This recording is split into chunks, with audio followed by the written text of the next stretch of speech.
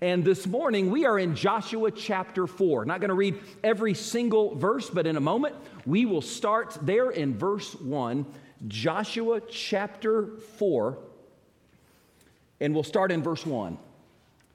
June the 6th, 1944, is probably the most important day of World War II. We call this D-Day. That is the day when Allied forces stormed the shores of Normandy in order to liberate France and Europe from Nazi control, really turning the tides of the war. And probably the heaviest fighting took place at Omaha Beach. In just a matter of hours, there were 2,400 American soldiers who were either killed or injured. But if you wanted to go back and visit that very beach where that picture was taken, that very place where that battle was fought, do you know what you would see if you were to return there today? You would see this memorial that was erected and placed on that very beach in order to remind everyone who sees it that there a battle was fought and a victory was won. I tell you that because we see something very similar in the Word of God this morning. Last week in Joshua chapter 3, God parted the waters of the Jordan River and Israel crossed over into the Promised Land. Finally, after 4 centuries of slavery in Egypt, after more than 40 years of wandering in the desert, finally, Israel as a nation has entered the Promised Land. And so, in order to help them to remember this occasion, God told the people to build another monument. Now, this monument, if you just looked at it on the surface, it probably looked like a pile of rocks. But this monument was not a pile of rocks. It really was a sermon in stones. And the point of this particular monument was to remind the people who saw it that at that place, God fought a battle and God won a victory on their behalf. Because maybe the people, having crossed over, would begin to wonder, did we really see what we think we just saw? Maybe they would look back and begin to wonder and ask, was that real? Was that a dream? And every time they saw that monument, it reminded them of what God did and the lessons that they learned on that day. I find that sometimes we need monuments in our lives. We need memorials in our lives in order to remind us of what God has done, in order to inspire us to have courage and to really trust the Lord. And so this morning, we're going to read this simple story about a memorial that the Israelites erected beside the Jordan River. And we're going to see 2 ways God used that memorial in order to inspire their courage and some of the lessons we can learn from that today. And the first thing that we see in this is a reminder of God's power. We see a reminder of God's power. Look with me at verse 1 of chapter 4. And it came to pass when all the people had completely crossed over the Jordan, that the Lord spoke to Joshua, saying, take for yourselves 12 men from the people, 1 man from every tribe, and command them, saying, take for yourselves 12 stones from here, out of the midst of the Jordan, from the place where the priest's feet stood firm. You shall carry them over with you and leave them in the lodging place where you lodge tonight. Then Joshua called the 12 men whom he had appointed from the children of Israel, 1 man from every tribe. And Joshua said to them, cross over before the ark of the Lord your God into the midst of the Jordan, and each one of you take up a stone on his shoulder, according to the number of the tribes of the children of Israel, that this may be a sign among you when your children ask in time to come, saying, what do these stones mean to you? Then you shall answer them, that the waters of the Jordan were cut off before the ark of the covenant of the Lord when it crossed over the Jordan. The waters of the Jordan were cut off, and these stones shall be for a memorial to the children of Israel forever.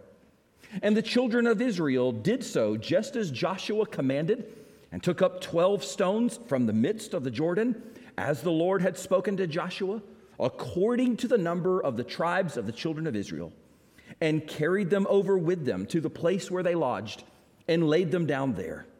Then Joshua set up 12 stones in the midst of the Jordan, in the place where the feet of the priest who bore the Ark of the Covenant stood, and they are there to this day.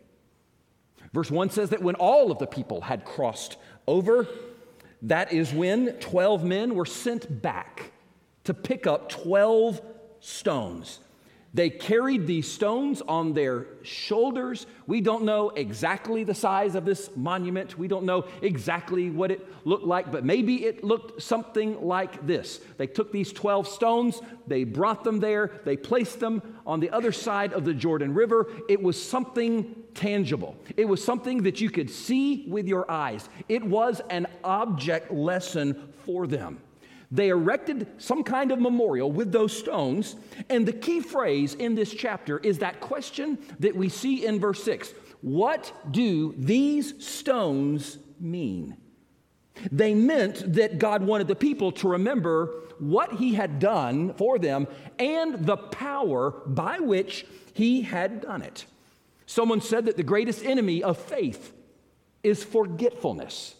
If we forget what God has done in the past, we will be less likely to have faith and trust Him in the future. So these stones were meant to remind everyone who saw them that the same omnipotent God who cut off the waters of the Jordan is still all-powerful today. I believe our text shows us three things about God's power that this memorial was meant to signal to the people. For example, it reminds us of God's power to save us, of God's power to save us. Let me remind you briefly of what we saw towards the end of the message last Sunday. The Bible says when God parted the Jordan River, you recall that the name of that river, Jordan, literally means judgment. And that river, those waters of judgment, ceased starting at the actual city that was named Adam, all the way down to the Dead Sea. It stopped flowing when that Ark of the Covenant, which we saw as a picture of Christ, entered the waters before the people, and then the people had faith, and by faith they were able to cross over and enter into the Promised Land. And again, we see a beautiful picture of the gospel.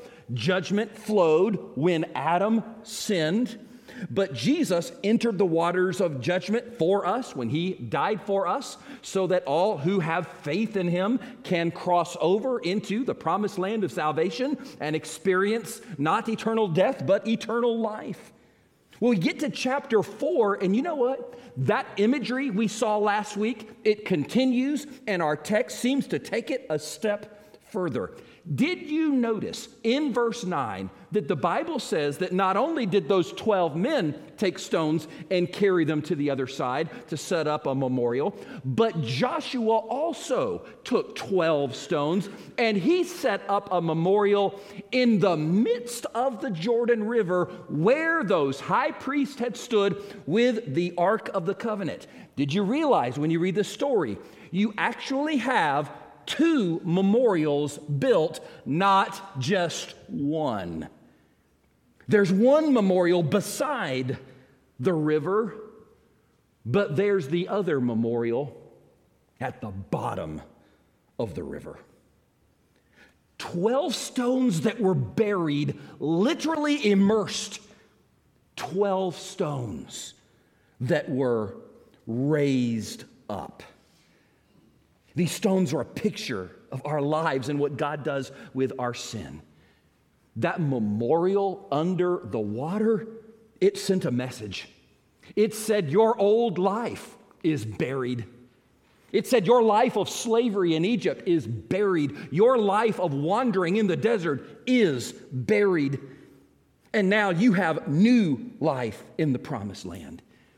It kind of reminds us of baptism. When a person is baptized, they are immersed in the waters of baptism. It's a picture of that old life of sin being buried and the new life that we have in Christ. Imagine it this way. Imagine two people standing beside this memorial by the river, and they're talking about it. And just imagine that the first man says to the second man, "You know this memorial right here? Did you know that there's another one just like it?" And the second man says, "Oh, that's interesting. Where's the other one?" And the first man points to the Jordan and says, "At the bottom of that river." Well, now the second man looks at him with a strange look on his face, and he asks, "Why in the world would somebody put a memorial at the bottom of the river where nobody can see it?" And the first man says to him, "Because that is what God did with our sin. That's what God did with our past.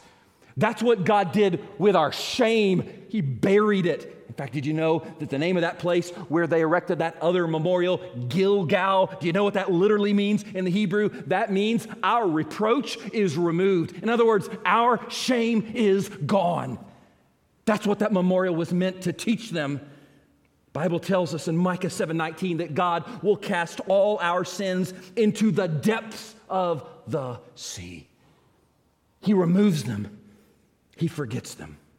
And that monument, that memorial, was meant to remind them of that truth. It reminds us of God's power to save us. It also reminds us of God's power to sustain us. Notice in verse 3, we're told that they took those stones out of the midst of the Jordan, from the place where the priest's feet stood firm. They were not to take just any old stones that they found when they were crossing the Jordan River. No, these stones had to come from the middle of the river, where the waters were the deepest, where the priest who held the ark stood firm, the Bible says, on solid ground. Oh, these stones had to come from that very spot, so the people would know that the same God who saved you is also able to sustain you at that place in your life where the waters are the deepest, where the waters of trials and tribulation are the deepest. Guess what? God's love is deeper still. So that they would know when you get to that place where the burdens that you carry are the heaviest, even there, God's grace is greater still.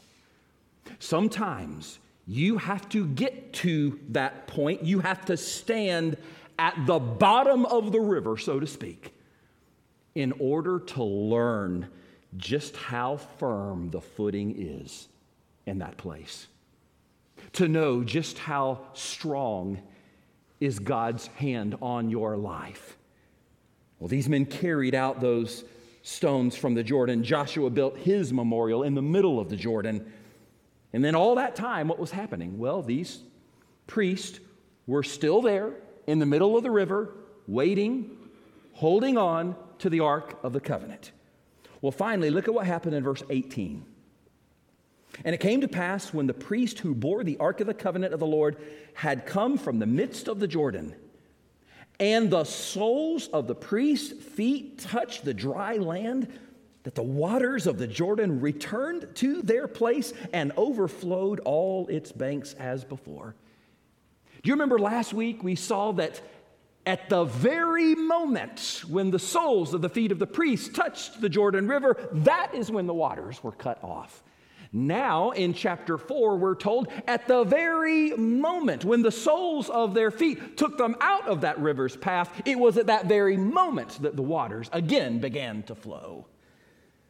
Thus, this miracle began and ended at just the right time, at just the right second. No one could look at this and call it a coincidence. It wasn't a coincidence in verse 6. It was called a sign. In fact, that Hebrew word for sign, sometimes it's also translated a pledge. God said, this will be a pledge unto you. It was a pledge because the same God who did it can do it again. Same God who parted the Jordan is also able and willing, and he pledges to fight for his people and provide for his people and be for his people wherever we may go. So we see in this memorial a picture of God's power to save us, God's power to sustain us, but also God's power to unite us. Do you realize that 4 times in this story, 4 times, we are told that the 12 men who carried those stones out were 12 men from 12 different tribes. 1 man from each tribe. God wanted 12 stones carried by 12 men from 12 different tribes because that memorial was a reminder that even though they were different and even though they were many, God had made them into one people. That memorial said to them, yes, you are different. Yes, you are diverse, but you are one people of God, redeemed by God by faith in the promises of God. And what was true of them is also true of us. We are different. We are diverse. We have different cultures. We come from different tribes, all sorts of different tribes, and yet it is the gospel that makes us one people, redeemed by one Savior through faith in one sacrifice, the death of Jesus upon the cross. Folks, that is what unites us in the body of Christ. And so this memorial, it was a reminder of God's power to save us and sustain us and unite us. Something else we see in this memorial, it also was a testimony of God's faithfulness. It was meant to be a testimony of God's faithfulness, not just to the people who had actually crossed the Jordan, who experienced that firsthand, but it was a testimony of God's faithfulness to everyone who would come in years past. Look at verse 21. Then he spoke to the children of Israel, saying, when your children ask their fathers in time to come, saying, what are these stones? Then you shall let your children know, saying, Israel crossed over this Jordan on dry land. For the Lord your God dried up the waters of the Jordan before you until you had crossed over, as the Lord your God did to the Red Sea, which he dried up before us until we had crossed over.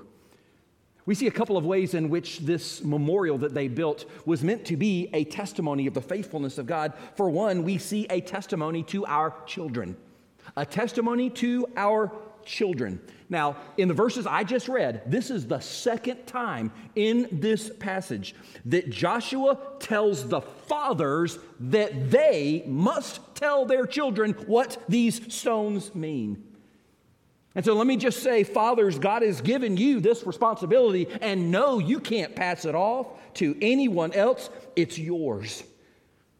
These fathers must tell their children what these stones mean. Well, what do they mean? In verse 22, it means that Israel crossed over the Jordan on dry land. But then in verse 23, it gets a little more personal. In fact, there's a key word in verse 23 that I do not want you to miss. He said, the Lord your God dried up the waters of the Jordan before you until you had crossed over. I'm not so sure that Joshua was merely talking about those children who were alive at that time, who literally crossed over the Jordan River with them. Because those children wouldn't have to ask this question.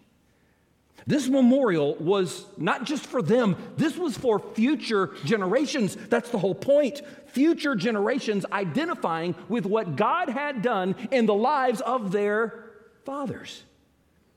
I can imagine another conversation taking place. Just imagine 50 years later, maybe 100 years later, a dad walking alongside the Jordan River.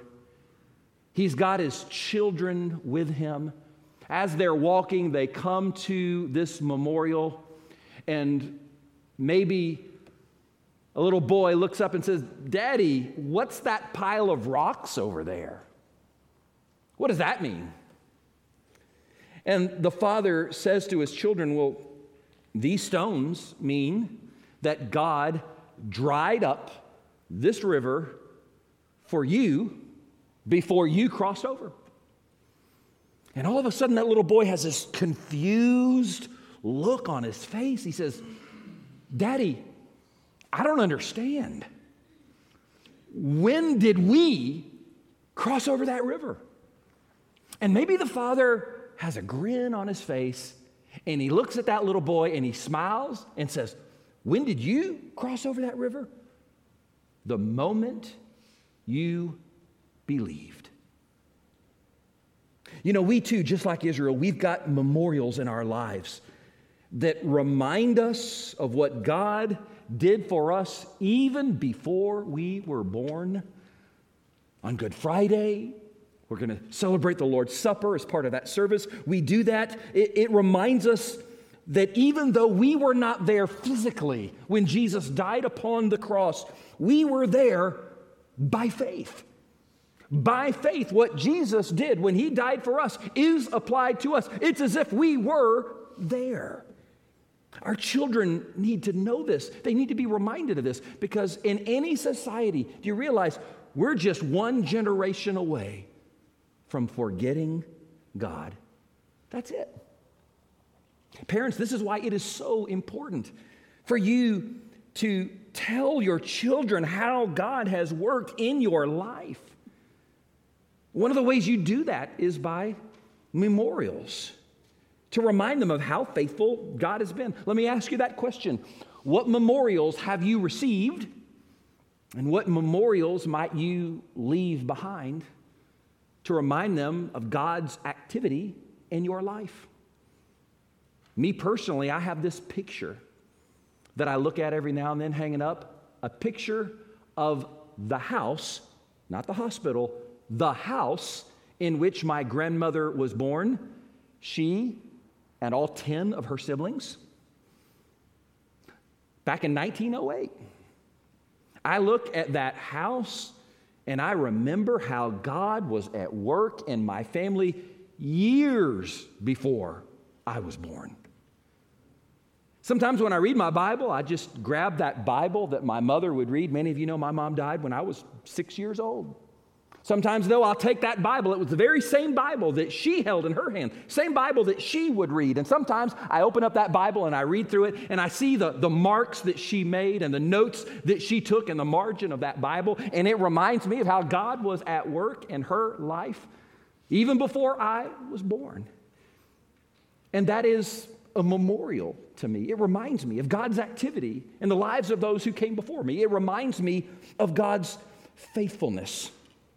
And so, what memorial would you leave behind? Do you realize a memorial could be something as simple as you writing down your story for your children and their children and their children to perhaps come behind you and read about what God has done, what only God could do in your life? What memorials will you leave behind for those future generations? I think that's a question we all need to ask ourselves when we read this story. This memorial we see as a testimony to our children, but then one more thing we also see a testimony to the nations. A testimony to the nations. Notice with me at that last verse, verse 24, that all the peoples of the earth may know the hand of the Lord, that it is mighty, that you may fear the Lord your God forever. You realize the purpose of this memorial was bigger than one nation. The purpose of this memorial was bigger than Israel. This memorial was all about the nations. God told them to build it so that all of the peoples of the earth may know how strong God's hand is, that He is mighty God, that all should fear Him forever. And every time they passed by that memorial and they looked at those stones, it reminded them of their calling. The calling that God had given to them to fill the whole earth with the knowledge of who God is and what God had done and what He promised to do for us one day. And that same responsibility that God gave to them in the Old Testament, He's given to us now. We recite those words at the end of every Sunday morning service. Go and make disciples of all nations, of all peoples. It's now our responsibility to fill the earth with the knowledge of the gospel of Jesus Christ, that all might know Him. In our text this morning, there's one more detail that I want to point out about this story, which I believe points to how it is the nations are going to know Him. I want you to notice in verse 19, now the people came up from the Jordan on the 10th day of the first month, and they camped in Gilgal on the east border of Jericho. In this story, it was very, very important for the reader to know the exact day that this happened. The day when Israel crossed over the Jordan River on dry ground into the promised land. You might read that verse and maybe that date doesn't really stand out to you. Maybe it doesn't seem significant to you. Oh, I tell you, it would have been very significant to a Jewish audience. In fact, if you referred to the 10th day of the first month, in Hebrew, the month of Nisan, if you were to refer to that day, it would be similar to me if I were to stand here before you, if I were to just throw out the date December 25th. The moment you hear December 25th, everybody here immediately thinks about what? Christmas. And all the traditions that come along with it. All those memories flood your mind the moment you hear December 25th. If I were to just say July 4th, everyone here immediately thinks Independence Day. And suddenly you're thinking about our nation and our heritage and red, white, and blue and barbecue and fireworks and all of that. All those memories come flooding into your mind. Well, folks, if you were to just mention the 10th of Nisan, oh yes, that day was very, very significant. And you know why? Because in the book of Exodus, God told Moses that on the 10th day of the first month, on the 10th of Nisan, every family was to select a lamb. The lamb that would be sacrificed at Passover 4 days later. They had 4 days because they needed 4 days to closely inspect that lamb and make sure that it was a lamb without blemish and without spot. That lamb that they would sacrifice at Passover had to be without blemish and without spot because it was a picture of another lamb, a future lamb, the Lamb of God, Jesus, who came from heaven to earth, who lived a perfect life, who had no blemish or spot of sin upon him at all. And this lamb was sacrificed not many times, not once per year, but once and for all for us. And isn't it interesting that on the very same day in which Israel crossed the Jordan River and came into the promised land, praise the Lord, the promised land, we're finally here. What do we do now? The very first thing they did, they started looking for a lamb. Picking out that lamb that 4 days later would be sacrificed. And we know that's the very first thing they did because when we get to chapter 5, the Bible tells us that they observed the Passover on the plains of Jericho. You realize it was not an accident. It was not a coincidence that this happened on that particular day. God could have told them to cross over that Jordan on any other day of the year, but God chose that day. And the text specifically tells us it happened on that day for a reason. Because God wanted them to associate in their minds these two events: the sacrifice of a lamb and their entrance into the promised land. God wanted them to always know that the reason why one could happen is because the other happened first. And likewise, the reason why we can enter the promised land of salvation is because Jesus, the Lamb of God, was first slain for us. In Joshua's day, they had 12 stones to remind them of their salvation. 12 stones pulled out from the bottom of the Jordan River.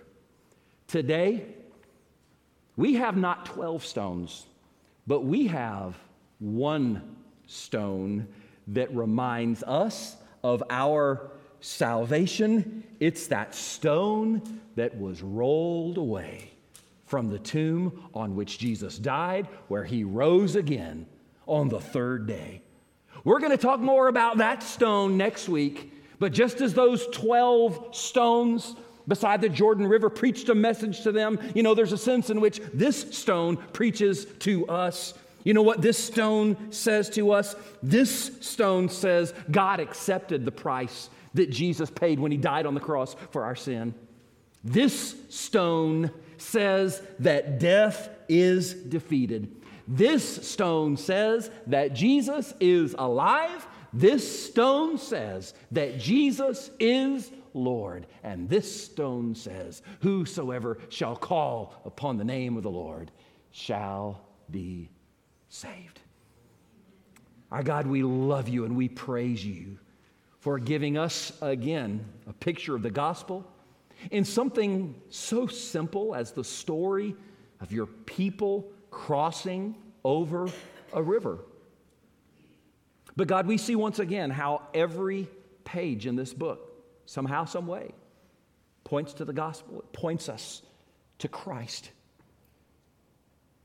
And God, we thank you that he came, that he entered the waters of judgment for us on our behalf, so that we need not pass through them, that we could go from death into life, that we could enter the promised land of salvation by faith in Jesus. But God, we thank you that not only are you able and willing to save us, but you are willing and able to sustain us. By the same grace that we're saved, you keep us. And God, for that we thank you. And you unite us. You make us into one people, one body of Christ.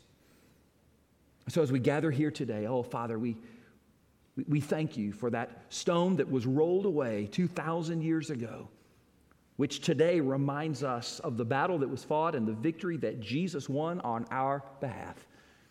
Father, we pray for those who perhaps have never followed Christ, have never called upon him to be Savior and Lord of their lives. We pray that this would be that day in which by faith they cross over, that they call upon you, acknowledging their sin, acknowledging their need for a Savior. We invite you, we ask you, God, to move and work in the hearts of each person, especially those who do not know you, who need to be born again. But God, I pray for all of us here that all of us would take lessons we've learned and apply them, that perhaps for some of us there are some memorials that we need to build so that we would remember what you have done, how powerful you are, how faithful you are, how good you are. The fact that just as you worked in the lives of those before us, you will work in our lives and you will work in our children's lives. You're faithful to 1,000 generations. So God, I thank you for that. Help us, Lord, to see those memorials that perhaps we should build up in our own lives, that we might remember. And as we remember, that we'd have courage to follow you wherever you lead us. And we give you thanks and we give you praise in Jesus' name. Amen. Amen. I said earlier in this message, those 12 stones at the bottom of the Jordan River. What a picture of what God will do with your sin. Has there been that point? Has there been that moment in your life where you simply called upon him and admitted and said, I am a sinner. I've broken your law.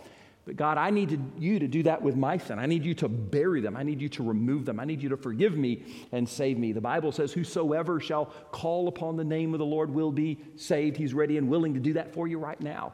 And so I want to encourage you not to wait another day. This can be that day in which you are born again. Jesus said in John 3, you must be born again. Has there been that moment where you said, I'm turning away from sin, I'm turning away from my old life, and now here I am, Lord, I'm turning my life over to you, and I'll follow you, Jesus, wherever you lead. As we sang earlier, wherever you lead, I'll go. I'll be standing here at the front, and I want to just encourage you. Once this service is over and people are greeting one another, I know the easiest thing to do is just head straight for the exit. Maybe some of you need to come to me and say, Pastor, that's me. I'm ready. I need to take that step of faith. I want to give my heart and my life to Christ. And man, I'd love just to meet with you and pray with you these next few moments. And so I want to just plead with you, if that's where you are right now, to take that step and to come. Maybe for some of you, you just want to continue the conversation. You'll notice there's a place where you can mark on our connection card that you want to know more about following Jesus, what it means to be saved. Also, if you're watching online, you send that text message to that number on the screen, especially if you just text the word connect to that number.